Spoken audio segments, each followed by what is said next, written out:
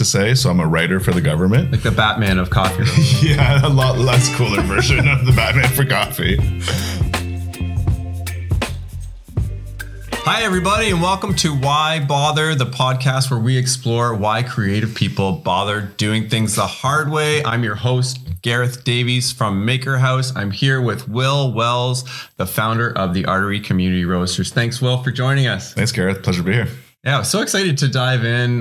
We've been working together for a few years, selling your coffee at the shop. I've admired your business for longer than that. We even have a bit of a personal connection through one of my high school friends. Yeah. So we're going to learn a bit about the backstory of the Artery, why Will got into this, the motivation, also what else he does in his day job.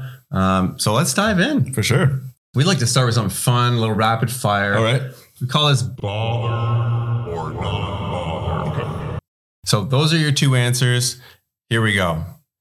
It is winter now, so I'm going to throw out some seasonal stuff like cross-country skiing. Bother. I like it. All right. Pineapple on pizza? Bother. I like it. All right. TikTok? Not bother. Too much work. All right. Too much work. You're a coffee guy, obviously. Cream and sugar? Not bother. Straight? Oh, yeah. Black. All right. Eggnog? Not bother. No. No? Not okay. an eggnog. What about Yule log? I don't even know what a Yule log really is, to be honest with you. So not bother, I guess. It's just a cake. I thought I was like, it's either a cake or something you put in the fire. But so I'm gonna say maybe fire version. Yeah. Not bother. Yeah. Cake version.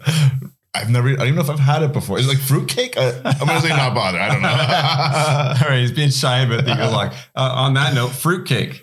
Not bother. Yeah, me neither. Yeah. Who eats fruitcake? I assume the Yule log was kind of like a fruitcake, so that's why you were not bothering. Yeah. Okay, awesome. Thanks for playing Bother Not Bother. Let's get into more of the backstory. This is why people are tuning in. They want to know more about the Artery. So obviously, running your own business, it's not an easy thing. Well, first of all, tell people what is your day job, and you still have it. And then when did you make the pivot, and why did you bother jumping into your own coffee roastery? Yeah, for sure. Yeah. So I'm a public servant by day and a coffee roaster by night, as I like to say. So I'm a writer for the government. Like the Batman of coffee roasting. Yeah, a lot less cooler version of the Batman for coffee. But so a public servant and still do that. And I have a really supportive team that lets me do things like this. You know, I can take time off and do kind of stuff, and then I can not sleep and roast coffee till the wee hours of the night. Obviously drink it to keep you awake. Yeah, right. And and the way I got into it is I've been a volunteer with this organization called Able To, which is formerly Citizen Advocacy, and just around the corner here on Parkdale. Yeah. And for a long time, I'd volunteered people with disabilities and befriended people with disabilities. And the one constant theme I heard from my friends was, we have some social supports, we have some housing supports, and those aren't always ideal, but at least they have those things. Mm-hmm. But one thing that they didn't really have was like worthwhile, meaningful employment. So a lot of people with disabilities kind of get these like tokenism hires where they're given like a volunteer position. And I always tell the story of one of my employees when she first started with me. And at the time, our salary started around $16.50 an hour. And now we're $19.60 an hour to keep up with living wage. Nice. And so when I first told her $16 an hour or $16, she said, "Oh, for the day?" And I said, "No,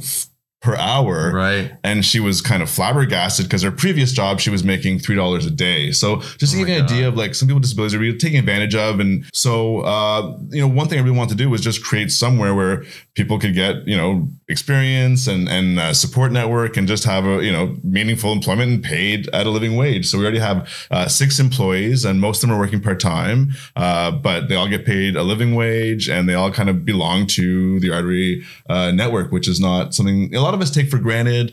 Going to work, sometimes going to work is a drag. And, but for some people who never really had that experience and maybe don't have as big a support network as other people do, that's something pretty meaningful to go somewhere where you have friends, where you have a sense of belonging, where you have a sense of purpose. So for me, that's kind of in a nutshell why I kind of jumped in and we started in December 2020. So it was just kind of like my friend Ian Fraser, who was the director at Run Ottawa, had a space for us and said, why don't you try it out? And so all this dream I'd been telling people kind of went into fruition in about 2 months, and we started the Artery. Yeah. So you're almost 3 years in, about 3 years in right now, and it all started with that motivation was really employment for people with disabilities, your friends, people you've been working with through Able To. First of all, just kudos. Like, I can't say it enough how impressive that is on you. And obviously that's a community that deserves meaningful employment as much as anybody, on top of those other supports that you mentioned. Why coffee? Yeah. Because you could theoretically create meaningful employment through other means, but is coffee a passion that you always had? So I mean, I love coffee, and coffee is something that I used to I'd always been a coffee roaster, quote unquote, or a home roaster. And I'd been roasting coffee in my garage for a while and doing it for friends, doing it for family, doing it for charity events. So I always thought that the social enterprise idea I had would involve coffee. And originally I thought it'd be more of a coffee shop model, but I thought back to like the days where I was a barista and like how much I hated that job. Yeah, so it's demanding. It's one of the hardest jobs. So like, I was just like, I don't want to necessarily put people through that. So I was direct customer facing. So I was like, can you draw a little face in my latte? Right. Yeah. And it's just people always upset about the texture of the milk. Anyways, it's a whole thing. Right. So I was like, I'm just going to do the back end, and I can focus more on producing quality coffee, on sourcing quality coffee. Yeah. And hopefully you've been embraced by the community. I know our customers at Maker House, your coffee is our best seller far and away. And I think people really gravitate towards the meaning of the social enterprise. You put it right out there. Even the name, the Artery, is about like the heart and the heartbeat of the community. Yeah. So I think you nailed all of that, and your messaging is really strong. And you also, live it. You walk the walk. It's not just talk with you guys. You have a living wage to start with your employees. You're one of a handful of businesses in Ottawa that are doing that are leading on that. So that really resonates with customers. Yeah. Is that what you've been finding in the 3 years? For sure. And I think like an important part for me was also matching the quality with the ethics. So it's great to have that ethical model of hiring and stuff too. But I also wanted to make sure that when people actually bought the coffee, they loved it. So I always kind of say like, I remember when I was a kid and I would sell chocolate bars for my baseball team, and they were always really bad chocolate bars. It's whatever you got to sell. Right. And your neighbors would buy them one time to support your team or whatever, but then they would never buy that chocolate bar again. So I wanted to make sure that the chocolate bar I was selling, the coffee, was going to keep you coming back. So we were going to get customers in the door just to try us out because they want to support our cause. Of course, yeah. Then when they actually try the coffee, they're like, oh my God, that's the best coffee. And we do have, I think, some of the best coffee in Ottawa. And just to give you an idea, our ethics don't just stop at our hiring, but also at our sourcing. So the coffee farmers we work directly with are the same farmers on our menu year in, year out. If you look at your shelf, like it's the same name on that coffee bag because we buy from them every year. We have genuine relationships with them, and we pay the farmers a higher farm gate than is usual for most other coffee roasters. So that's something that's really important to me too, is to make sure that the complete value chain is ethical and is quality driven. That is my next question. So it's a really good segue. You can unpack that a little bit more with, what's something in your business that you do choose to do the hard way. I think we've covered a few things already. Everything.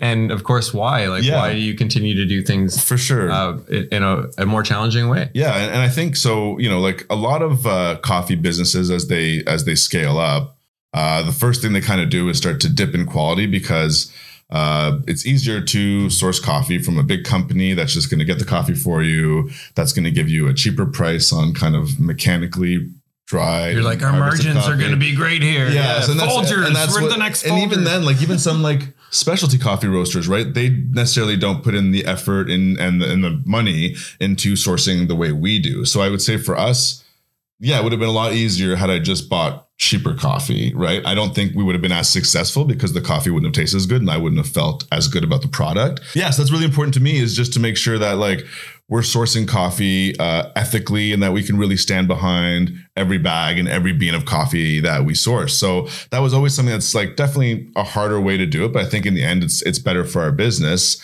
And that's something that, we're always going to stay true to. So, whenever I get approached by big grocery chains and that kind of stuff, being like, we're interested in being on our shelves. Can we scale you up? We want to buy it just cases or pallets. Yeah, it just doesn't fit with my model because they want such cheap coffee, right? Mm-hmm. And like ethics aren't cheap, quality isn't cheap. So for me, I just can't bend like that, right? I can't, if I'm not going to want to drink the coffee, I don't want to sell the coffee. Right. Right. Yeah. So, and I'd say like everything we do is hard as a small business. We always try and find ways to save costs where we can, but I always want to make sure that I have jobs for my employees. So instead of buying a machine that fills the bags automatically, we fill the bags by hand. So things like that, where, there'd be easier ways of doing things and automating things. I just don't want to go down that route, or at least not yet if it's going to cost people jobs. Yeah. So you're staying true to the purpose, the original vision for sure. Yeah. And motivation for the business.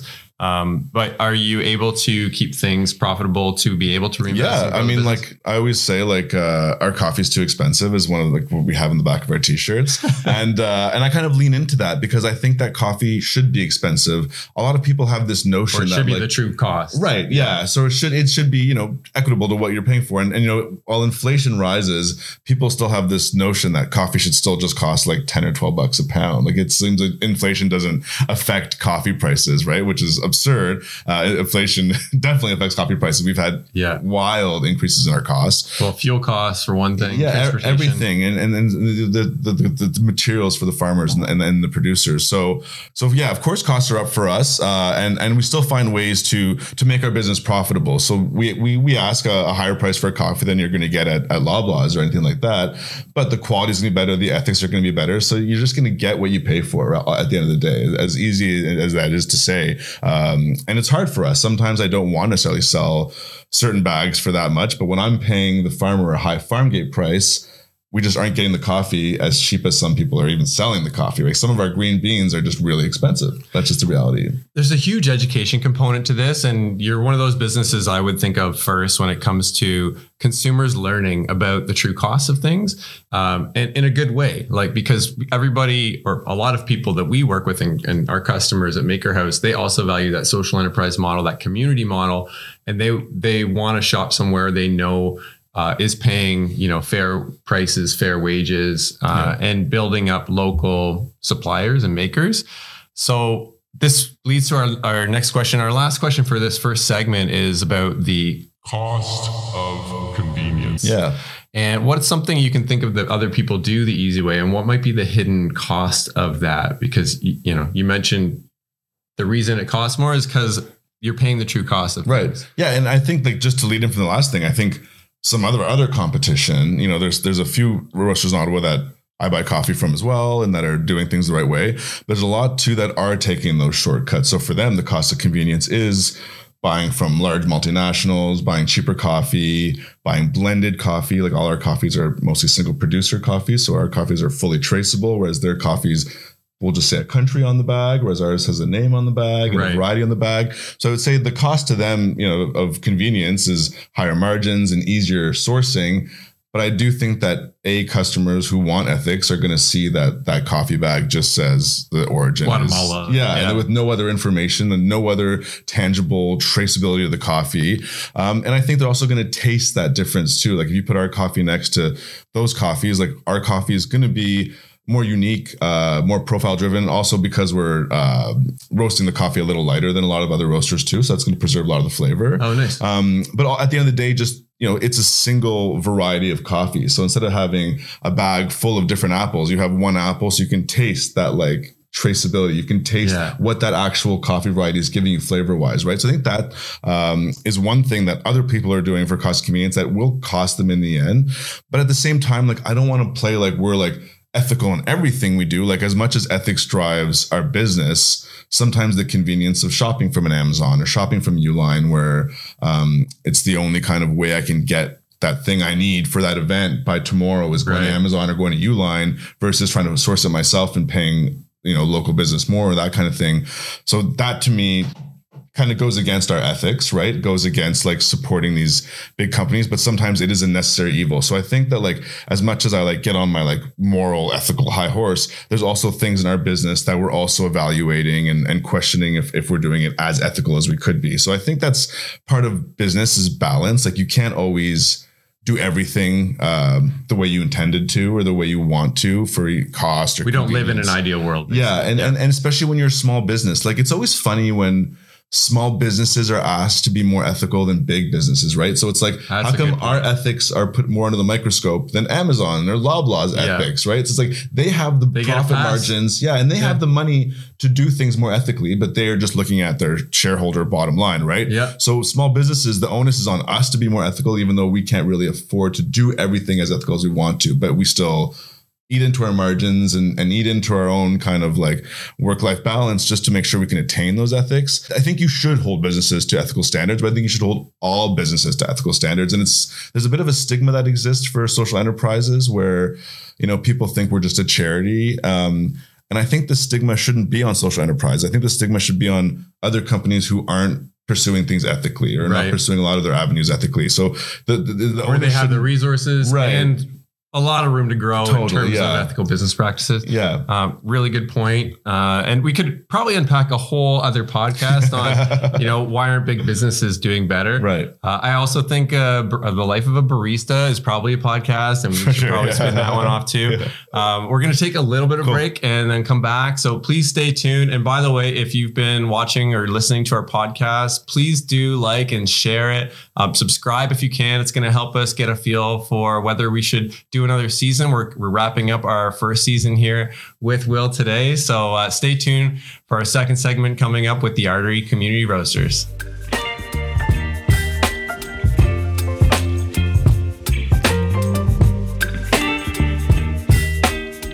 Welcome back to Why Bother. I'm here, Gareth from Maker House, with Will from the Artery.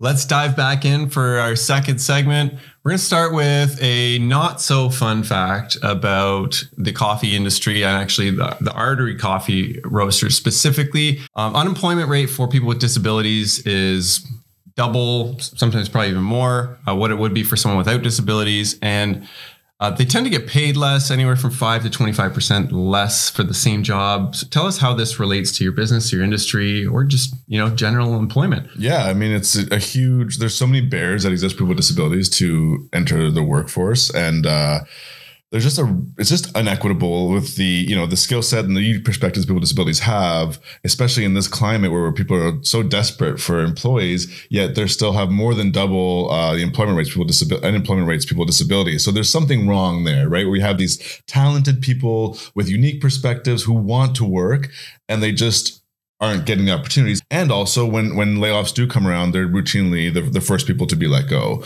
So, those kind of issues drive me to keep doing what we're doing. And a big part of our mission too is, yes, to hire people with disabilities, but to also convince other businesses that they too can do what we're doing. Break the stigma down. Yeah. Because I think the perception is they couldn't do it as well because they have a disability, or this work isn't accessible. Right. Like, you need to be able to stand up. Right.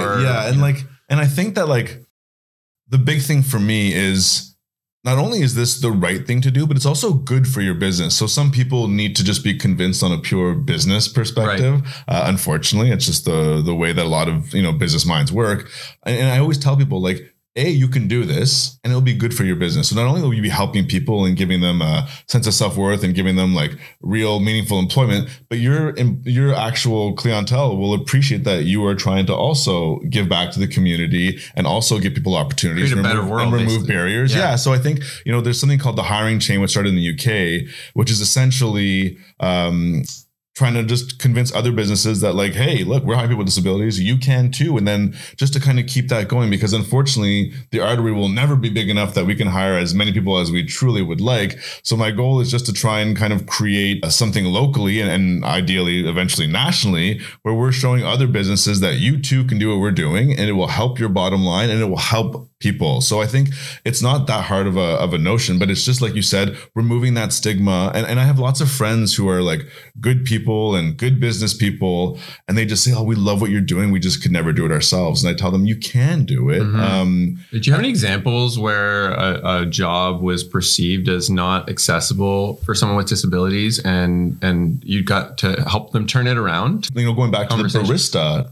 angle, barista is such a hard job, and a lot of people would think that people with disabilities could not be baristas, but we work with, for instance, a Kingston, your old stomping grounds, coffee shop called Bloomskills Cafe at the Bloomskills Center, and all their staff are people with developmental disabilities. and they are baristas, and they are making coffee, and they are crushing rushes, as we say in the barista world. And they're doing all the things that any other barista would do. Yeah. And they're doing it really well. So I think that like, it's just a matter of giving people opportunity. And you know, I get the question a lot too from people saying like, what are the challenges of hiring people with disabilities? And I say they're the same challenges you would get with hiring any staff. You know, sometimes staff will be sick. Sometimes staff may not be as good as one aspect of their job as another job, right. Regardless of training in general. Morale. Yeah. And I think, and something too that some business owners forget is they say, oh, I can never hire people with disabilities. And I'm like, you probably have hired people with disabilities. Like there's a lot of invisible disabilities. So it's not just someone in a wheelchair who's disabled. There is a huge spectrum of disabilities. So I always say like, you have probably hired people on your staff with disabilities and just didn't know about it or didn't realize it. So it's one of those things where I think it's a small little hurdle, but it's an insurmountable hurdle in some ways, because clearly the stats feels that way. Yeah. But I think it's something that can easily be done. And hopefully we can start putting the wheels in motion to help other businesses do what we're doing. And that they too can kind of like spread that hiring train that we're trying to do. Yeah. I love that. I love when you find like a bridge that clicks a light bulb for people. And you just did that for me, which was you've already got people who are dealing with challenges, whether that's sickness or mental health and other challenges that any employee will bring to the table. So just think of it in those terms and address, what's in front of you to make the job work or not. Right. Yeah. And like there will just be, like regular employees, it can also not work out for any sorts of reasons. For sure. Related or not to the disability. And you have to be committed. You have to make sure that you're willing to make your space more accessible. And and luckily now, like the government is funding more grants to help businesses do that kind of stuff. And they're not always the easiest to get. It's the paperwork and making sure your timing for applications is lined up. But it is coming. That kind of funding exists. So I would say, why not try as a business to make your space more accessible, to make your staff more diverse and inclusive? Like it's only going to be better for society and your own business too. So. Yeah. What can people do just to put a fine point on that? Is it best to like message you directly if they're looking for advice on this? Or is there more of like a structured place that doesn't take up all your time? Yeah. So I would I'm always willing to answer questions from small businesses and medium-sized businesses. But I would say like reach out to an organization like Live, Work, Play, a great organization. So, I mean, they'll do a lot of the heavy lifting for you and they'll find the right fit for you. And so those type of organizations are out there and worthy of your time for sure. Awesome. Yeah. Thanks for sharing that resource,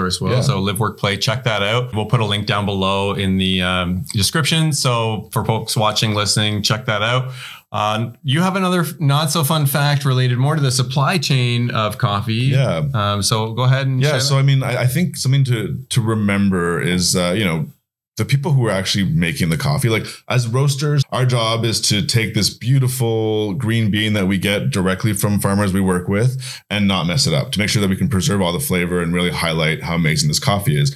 But those people, the producers and the farmers and their staff, the people who are doing the bulk of the work in the coffee industry, are severely underpaid across the board. Over 80% of the world's coffee farmers live below the poverty line and are food insecure. Wow. So, I mean, just to give you in perspective, like it is such a tough business and it's only getting harder.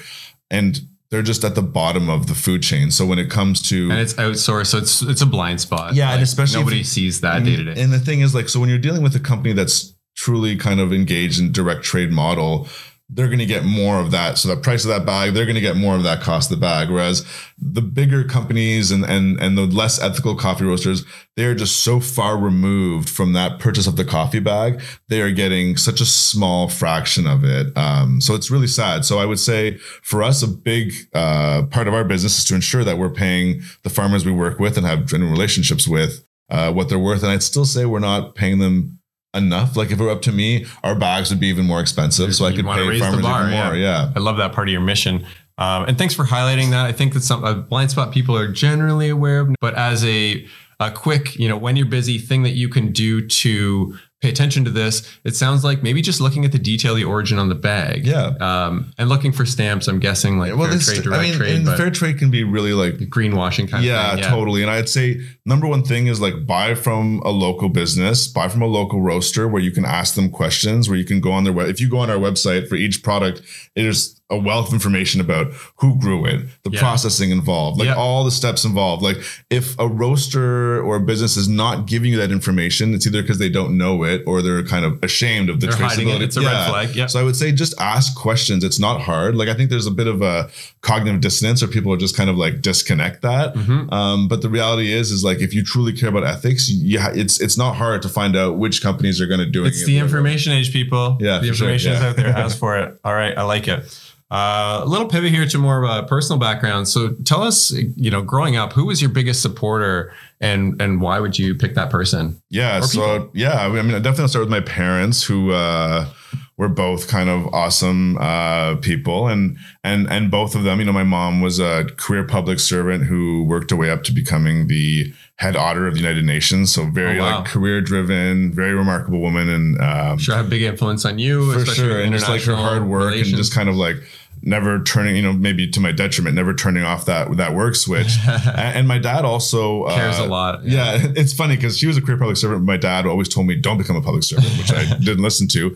But his big thing was you can start a business that also that makes you money, but also gives back. So his big thing was like, use your privilege to give back to people. So that's something that I truly believe in. I'm a very fortunate person. Yeah. Get the best of both worlds. I have a good job, everything. Yeah. So like, for me, it's like, how can I make this world just slightly better? Like I don't have grand illusions that I'm changing anything, but even if I can just do little things and get 5 or 6 people employment and do little things, get farmers more equitable pay, that's something that I can, helps me sleep at night, I guess. And then another person too is my wife, who apart from like having like in the early years of this business, helping me with like stamping and all that kind of stuff. Yeah, it takes a village. Definitely. But the big thing for me that she kind of connected me with was volunteering. So she's always been a good person and finding ways to give back. And she got me involved with Able To, as formerly Citizen Advocacy. Nice. And from then I got the bug of wanting to kind of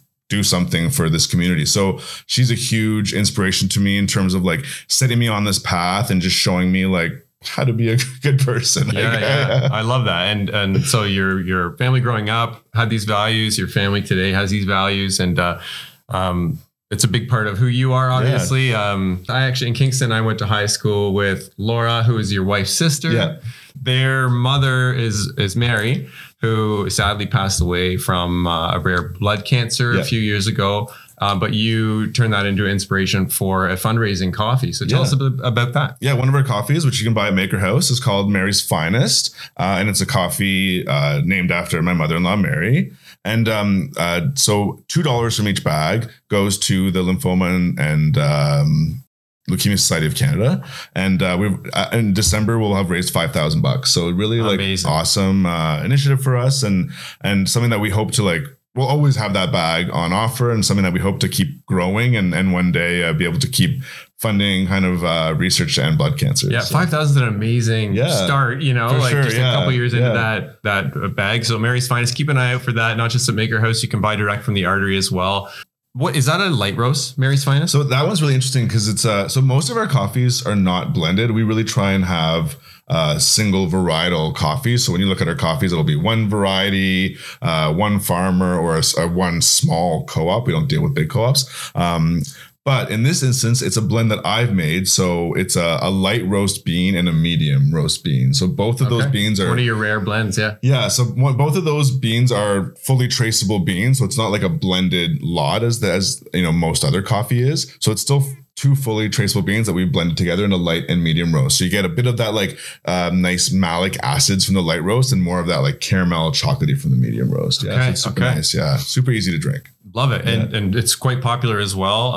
It's almost the best seller, but we have something called the Stephen Hawke bean. Yeah. The black hole roast. Black hole roast. Yeah. So first of all, why did you name it after Stephen Hawking? Yeah. So we, a lot of our coffees are named after people with disabilities. The majority of them actually. So just to kind of keep with our ethos. And also like people love a catchy name, to be honest with you. I've had people at markets and stuff buy the Stephen Hawk bean just for the name. I tell them it's a dark roast. They're like, I don't like dark roast, but I like that name so much I'm going to buy the coffee. So obviously part of it's marketing and branding, but for us, it's also just kind of naming the coffee after people who inspire us. So Stephen Hawking, we have our first Crack to the Future named after Michael J. Fox. We have Superfly named for Curtis Mayfield. I put a spell on brew after Nina Simone. We have a lot of coffees all named after people with disabilities. And a great sense of humor in there too. Yeah, for sure. Yeah, puns. I love it. I love it. Can you do it in a quick nutshell for people who are like me? I'm not a coffee drinker, but I am going to taste some Artery coffee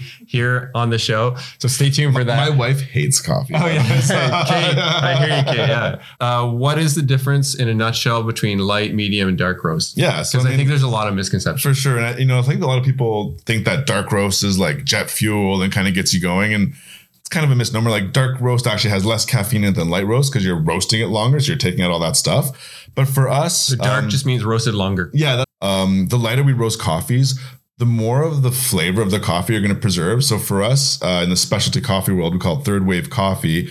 It's roasting lighter just because it's like wine. You're getting all those tasting notes that you're not going to get from a darker roasted coffee. That's not to say a dark roast coffee can't be great. I always say like drink whatever roast level you want as long as you're buying ethical coffee to do it. Yeah. And our dark roast is not going to be nearly as dark as like a Starbucks dark, which has lots of oil in the bean, is really burnt in my opinion. Okay. And it tastes really roasty. Whereas our dark is probably more like a medium at a lot of other places. But in a nutshell, it's just how long it's roasted for. So most of our coffees tend to be on the lighter spectrum, but our bestseller is the Stephen Hawk bean. So Ottawa loves their dark roast. But we're just trying to show that there's a way of doing dark roast that can still preserve some flavor. Yeah. Oh, that makes so much sense. And it really opens a world of possibilities. It's like infinite flavor profiles, I'm sure. Yeah.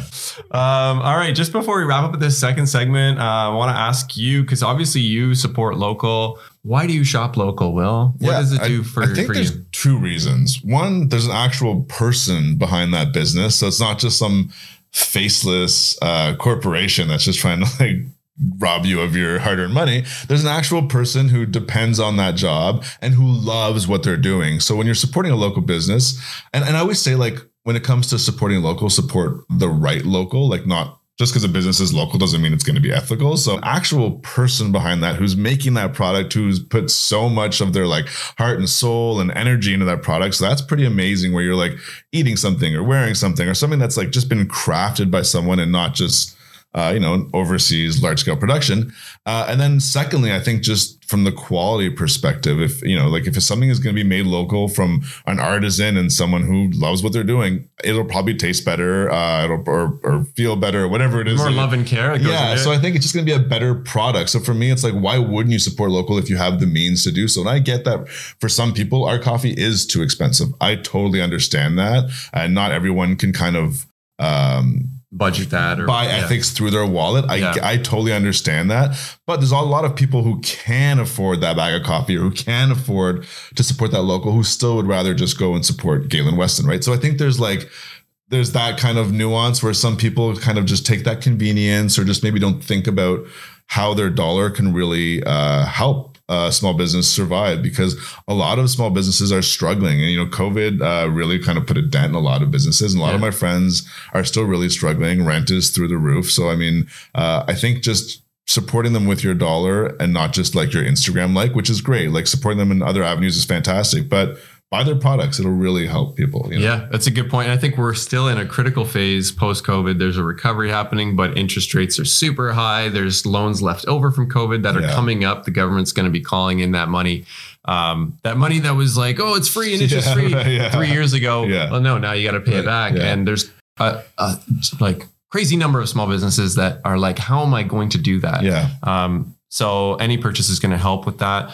Thanks for sharing your thoughts on why shop local. Yeah. And we're going to take a little break and then we'll be back for our final segment where we're going to sample some coffee. If you are watching on YouTube or listening wherever you get your podcasts, please do like and share the podcast. Subscribe if you can. So we know we want to do a second season here of Why Bother as we wrap up our first season with an awesome session here with the Artery. So stay tuned and we'll be right back.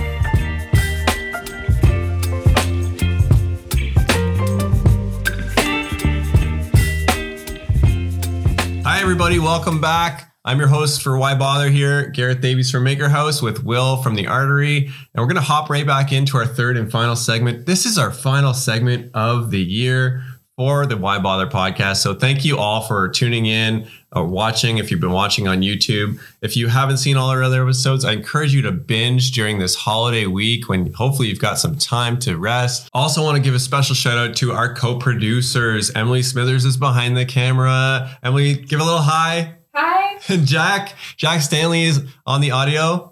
Hello. And these are our social media manager and our assistant manager in store. But most importantly, they are the co-producers of the Why Bother podcast. So you have them to thank. And I thank them both for helping me through this journey. Also, a special shout out to Sean McDonnell from Do More Cool Shit Studios. That is where we are located in Hintonburg. Now let's dive right in. For those listening, we're going to do our best to describe the flavors. We're about to taste some Artery coffee on the spot. So if you can watch on YouTube, go for it. And I don't drink coffee, so this will be kind of interesting. So if Gareth makes a face, it's not the coffee, it's Gareth. So disclaimer. Yeah. So what did you bring for us? So I brought us some experimental coffee. So most coffees are wash coffee. So in a nutshell, we call it coffee a bean, but it's really a seed inside a cherry. They take the cherry off, they wash it through water, then they kind of dry it on beds, and that's where kind of the fermentation happens, for lack of a better detailed explanation. But with these experimental coffees, they'll leave the cherry on the coffee throughout the process, and they'll also put them in these big vats. So this is a natural anaerobic coffee. So they put them in these big vats where they get no oxygen, so they get really funky and fermented. So you're going to taste some berries in this coffee, and you're going to taste some chocolate, but not what you would typically think of as chocolate and coffee. It's going to be a funky chocolate. Okay. So I love berries and chocolate. The reason I don't like coffee, or I'm a tea drinker, is because I find it sort of bitter. And for sure. Yeah, this is not going to be bitter. So, okay. I've probably just been drinking the wrong coffee. I think you have. Yeah. So, pour me a little sugar there. I think, can't wait to try it. Smell it. It does smell really good. I do smell the chocolate. For sure. And that's not smelling berries yet, but that's probably more. And it's because it's a blend I made with two coffees. So our first Crack to the Future, which is the one I've named after Michael J. Fox. Yeah. So that one's kind of taking it over a bit because it has such deep chocolatey funky notes, but that berry note will come at the end. So this first Crack to the Future mixed blended with Superfly. Superfly. Yeah. Okay. Love it. Cheers. Cheers. Thanks for having us. Yeah. Happy holidays, everybody.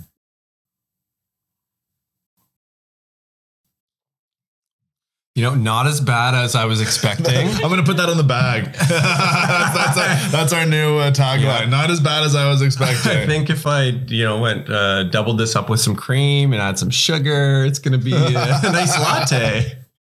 Yeah, but so this one, you can really taste that funky chocolate off the beginning. So it's it's chocolate, but it almost makes you kind of there's some natural sweetness to that. For sure, yeah. So, and it's funny, people often describe coffee or lighter coffees as sweet. I tend to prefer the term fruity because it's always brightness. Yeah, brightness. For some people, saying the word sweet may kind of throw them off a bit because it's not sweet. It's coffee. Yeah. But there's definitely berry notes and fruity kind of juicy notes. Also, the texture of coffee is going to be something you want to take in mind. So is it something that's going to coat your mouth and have a thick mouth feel? It's not bitter. No, it's definitely not bitter. No. Even our dark roast is not bitter. Bitterness comes from over roasted coffee. And I think people kind of confuse acids and bitterness. Okay. Acid in coffee is a good thing. So lighter roast coffees will have different types of acids, like citric acid, think of a lemon, or malic acids, think of a pear or a watermelon. Whereas bitterness is just that over roasted kind of make you kind of squish your face together. You're not going to get that off a really nice acidic coffee. So people kind of confuse the two and say, I don't like light roast, it's too acidic. You may not like acidic coffee, but it's too bitter. But it's not bitter. It's the acids, right? Interesting. So yeah. I'm learning so much, and this is the furthest I've ever gone into a cup of coffee. I think I've had 5 sips for those who are listening. Can you feel the acids in the back of your mouth when you're drinking it? I think so. Is that what that is? That's acid. Yeah. That's like the same sensation you get if you were eating like an apple. You kind of get like the back of that tingling in the back of your palate. Yeah. That's the same kind of acid you're getting from the coffee. Yeah. It tastes like really good quality, like a complex profile. I'm not someone who is going to like pick up on all the complex notes. Profile. That's impressive right there. But yeah, I know lots of big words. As Will said earlier on the break, I am verbose. Which is why this session's running so long. It's a special extended podcast for the holiday season. Right. But this is the furthest I've gone. And there's like that chocolate note. Is there a nuttiness in there as well? Or is that just like the berries maybe? Yeah. I mean, this one I think I would describe more as just like a really kind of like fudgy chocolate. So maybe that nuttiness is coming from that really fudgy chocolatey. So I always thought having kids would get me into coffee because that's what a lot of people say, you know, with the early mornings or lack of sleep. And it didn't. Kids didn't break me into coffee at least. So it's not for everyone. I get it. Yeah. You know, some people are just not going to get into coffee, but I think it's the best. This might be it though. Well, we'll see. Maybe I've come this far and I'll stubbornly, you know, not want to get into coffee. Now let's try this chocolate with the coffee. So then you'll also notice how it impacts the cup of the coffee. Okay, bonus tasting. So we do have some chocolate from the store. It is by Fractals. And Fractals are basically a butter crunch. So it's a chocolate with like a cracker or caramel and some nuts as well. That's really good. Yeah. Now take a sip of coffee. They know what they're doing. That's really good though. Really good. So, do you like the Fractals? I like it. Yeah. I like the name too. I was trying to joke with your staff about, it reminded me of Battlestar Galactica. They'd always say frack instead of the F word.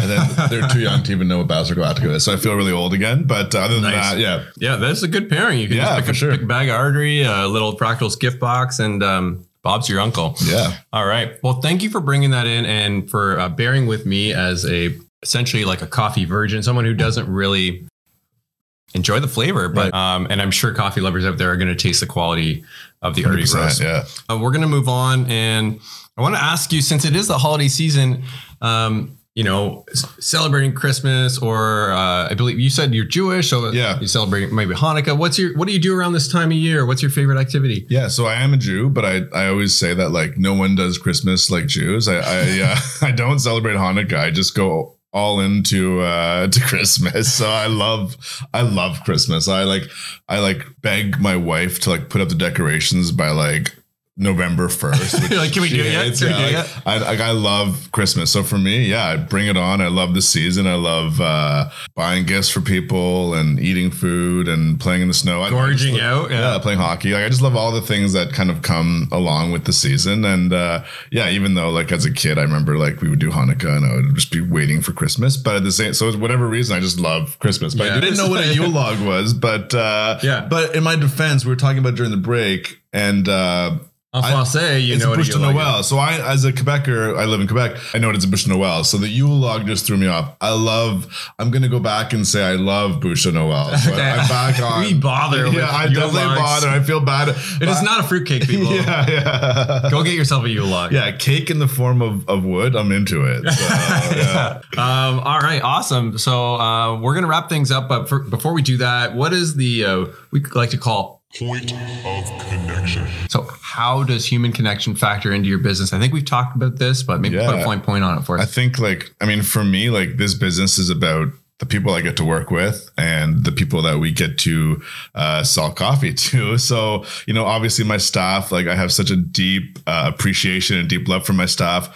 One of my staff has been my best friend since we were 4 years old. So getting to go to work with your best friend is always That's amazing, so cool. Amazing. Since you were thing. 4, amazing. Yeah. So Jim. So shout out to Jim who does a lot for this business, and it's all my staff are just like so happy to come to work. Like, I do think that they enjoy their time, and we like to get pizza at lunch and all that kind of fun stuff. It's so refreshing to hear that, right? Yeah. So I think I do this, like for myself, like.